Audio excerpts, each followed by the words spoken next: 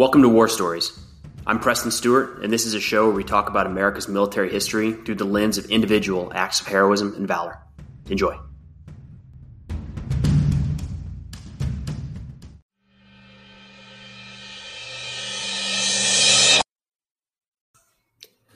Today we have the story of Corporal Charles Kelly, otherwise known as Commando Kelly or the One-Man Army. Charles Kelly would be assigned to Company L, Lima Company, part of the 3rd Battalion, 143rd Infantry Regiment, part of the 36th Infantry Division in the Second World War. There's a lot to this story. It's interesting. It's unique. We're going to get back into the category of this sounds like it's right out of a video game and it sounds unreal. But I think it comes home towards the end as we start talking about, Kelly's time after the war. So spoiler, he survives this action. Charles Kelly grew up kind of in a rough area in Pittsburgh before the war, got in a lot of trouble before the service, but eventually joined the Army and then got in a lot of trouble in the Army right out the gate. And what comes to mind as I'm looking at this is the term that we still use in the modern military where you have, and it shifts how you want to define these two, but I've heard it used as garrison soldier versus a field soldier, or a stateside soldier versus a deployed soldier. And it's this idea that in certain circumstances, the soldier is going to perform better or worse. And it sounds like in the case of Charles Kelly, when he was stateside, it was just another job. He was just in a uniform, but was still getting into a lot of the same trouble he got into before he joined. That discipline that we always talk about when joining the military wasn't quite there. But the minute he gets into combat, the minute he's deployed, he becomes this rock, this person that everybody can rely upon. And it's very, very stark in this case. And it's neat. It's a great thing to see. You love seeing that. But it's funny to think how that's very much a thing today. But Charles Kelly, by the time he gets to Italy in 1943, really going to be in some of the first European, some of the first combat in Italy will be Kelly's unit. He'll be a corporal at the time when they land on the mainland of Italy. And that invasion takes part right at the beginning of September 3rd, 1943. And the action we're going to talk about here is September 13th and 14th, 1943, which means that we're, it's a toehold still on the beaches.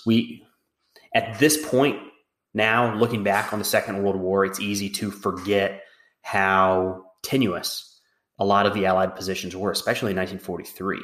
We didn't know that we were going to eventually land in Normandy successfully and push Germany back to Berlin. We didn't know that. So in 1943, 1 week after the landings in Italy, these guys are fighting for their lives. They're fighting for the toehold. And for all we know, the fight through Italy might be the way into the underbelly of the Axis powers that will end the war, right? So heck of a fight going on right at the start of the Italian campaign. And by the 13th of September, what we're going to see is this, it's the idea of Kelly starting to become this deployment soldier or this combat soldier that everybody can rely upon. So he is volunteering for everything. Now, everything as in every dangerous mission and every patrol and every engagement. He wants to be a part of it, and he's reliable. So on the 13th of September, there's a hill called Hill 315. It's an important terrain feature in this area, and it's not clear if that's held by U.S. or German forces. That's a tricky spot, right? So Kelly volunteers to go take a look.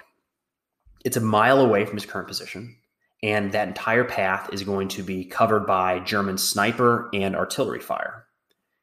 Whether or not it's held by Americans, he's going to be under fire the whole way there.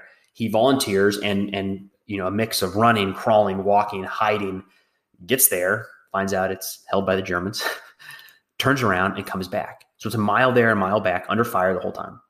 We could stop there, right? Like, what an action. Could stop there. And he could go on to have a very successful career in the military. And that by itself is crazy. But instead, he comes back and grabs a group of 3 soldiers and says, we're going to go, gets permission, I think is the way it's phrased, to go ahead and assault a German machine gun position that is holding up the U.S. advance. So he moves ahead with his team and just methodically knocks out position after position.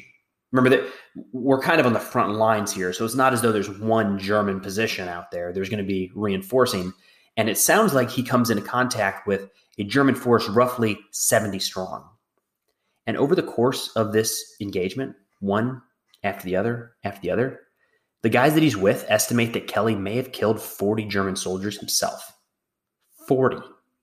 Just, they described it as just, I mean, I've already used the words, so I should probably come up with another one, but methodical is what comes to mind, where it's just, there's a bunker, fire, maneuver, destroy. There's a bunker, fire, maneuver, destroy. There's a bunker, fire, and so on. He just kept going. And it's the kind of thing, and we've talked about it before, but taking out one machine gun nest is in the category of you're lucky to survive that. So to hit position after position and be outnumbered to that degree and to come out of it, that's crazy. So again, second time in one day, we could go ahead and shut off Corporal Kelly's career at that point, and he's been more successful than most. But it doesn't stop there. After this engagement, where he's potentially killed upwards of 40 German soldiers, he's running low or out of ammunition, so he needs to resupply. He moves back into a town called Altavia, which is a little bit back from American lines, but it's still in a contested area. So remember, he's far from the rear. He's right at the front. In Altavia is an ammunition supply point. So when ammunition comes forward, it's going to be consolidated in certain areas, or dumps is going to be a term that's used. And then units will send people back to pick up mortars or rifle ammunition or machine gun ammunition or whatever it might be in one consolidated area. And you might have a ammunition dump for a company, maybe for a battalion. I mean, it varies by unit and by type. And the idea is you've got to get it forward enough to where people can quickly get back to it and use it. It's more accessible than if it was out on ships or even on the beach, but you can't have it too far forward.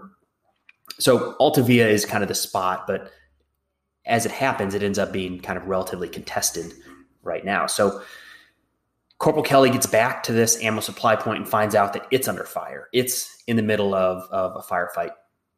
He joins in, helps defend the spot for the rest of the day, and night comes.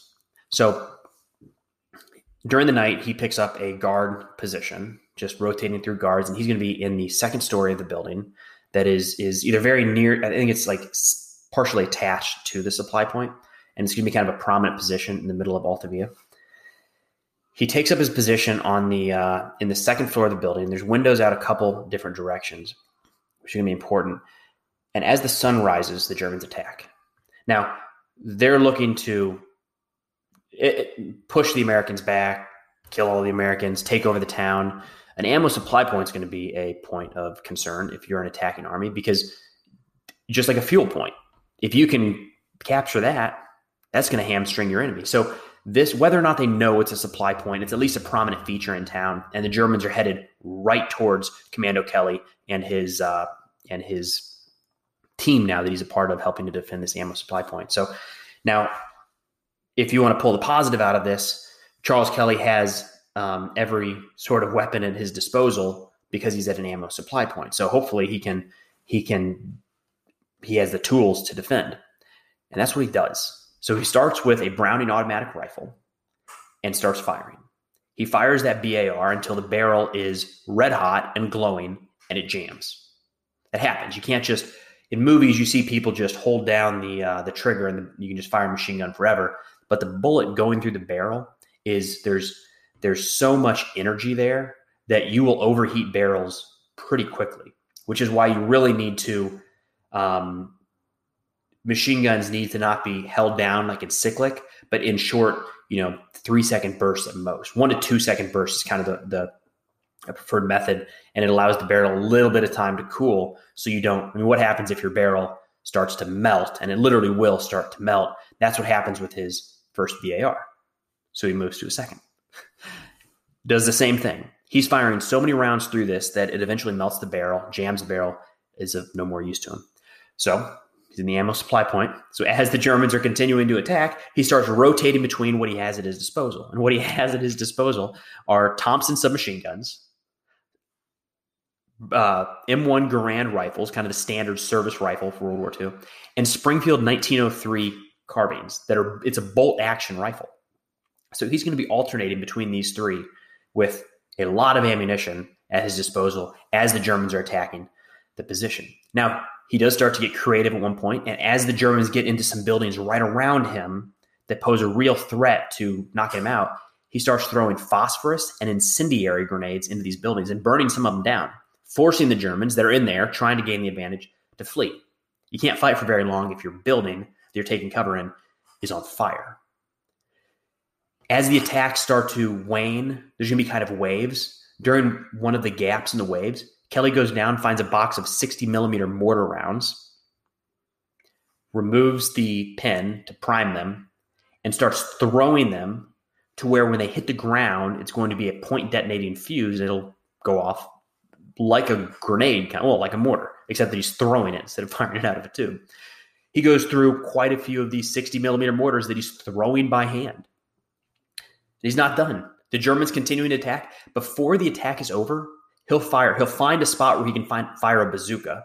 One of the issues there is there's going to be a lot of backblast that comes out, and if you're in a small room, you don't want to fire from inside. It could the pressure could kill you even. But you want to be outside, have somewhere for that blast to go behind you. He finds some place where he can do this, and he fires multiple bazooka rounds. He even goes outside, and this is the cherry on top. He even goes outside, finds a 37 millimeter towed anti-tank gun, and mans that to knock out a German sniper nest.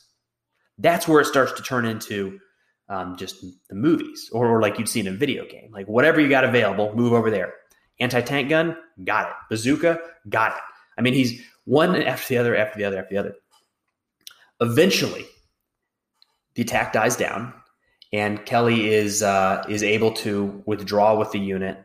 And the estimates in that attack are that he was responsible for killing around 200 enemy fighters. 200. A few months later, before the end of the war, Corporal Kelly would be awarded the Medal of Honor.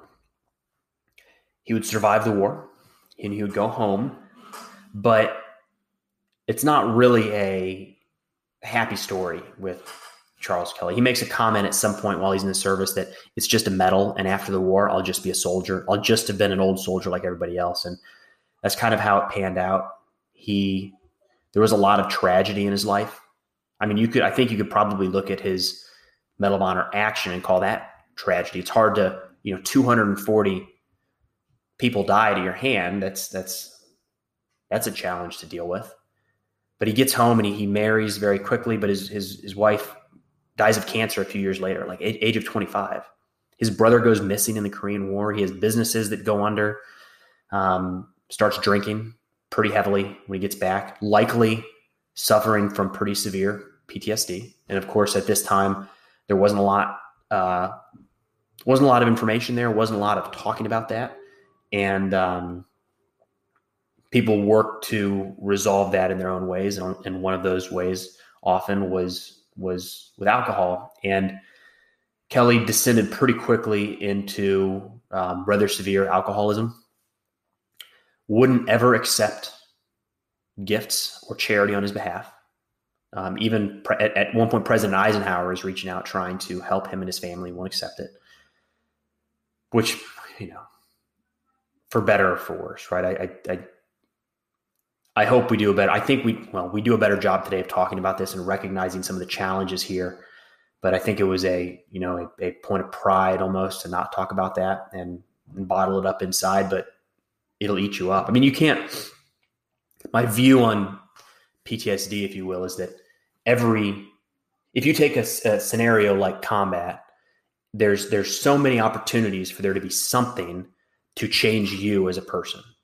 And sometimes that's a really, really big thing, like killing 240 people in 2 days. I'd put in the category of really big. Other times it could be something small, but by comparison, I guess, but it doesn't matter. Everybody is impacted differently by different things. And you never have any idea, and you won't know until after somebody goes through it, if that thing, whatever that thing is that impacts them, is going to be just a chink in their armor, or if it's going to cut their knees out and they're never going to be able to recover.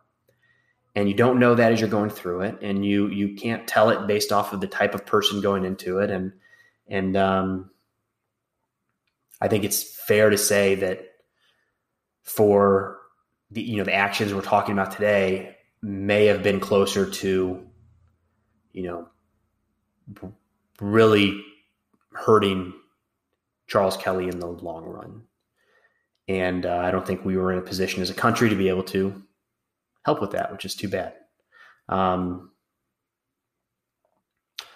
Nonetheless, we want to put a positive, in on a positive spin here. His actions standing forward like he did time and again in either scenario, on the 13th or the 14th, volunteering, being that deployment soldier, being that combat soldier that people can rely on, saved lives. He saved the lives of countless American soldiers by standing firm and holding the line against these repeated German attacks. So looking out for his men, looking out for his brothers, volunteering always when the dangerous mission came up.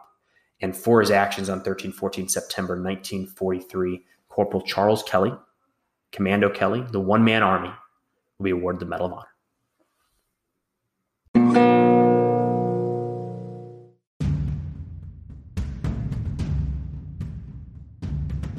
Hey, thanks for listening to War Stories.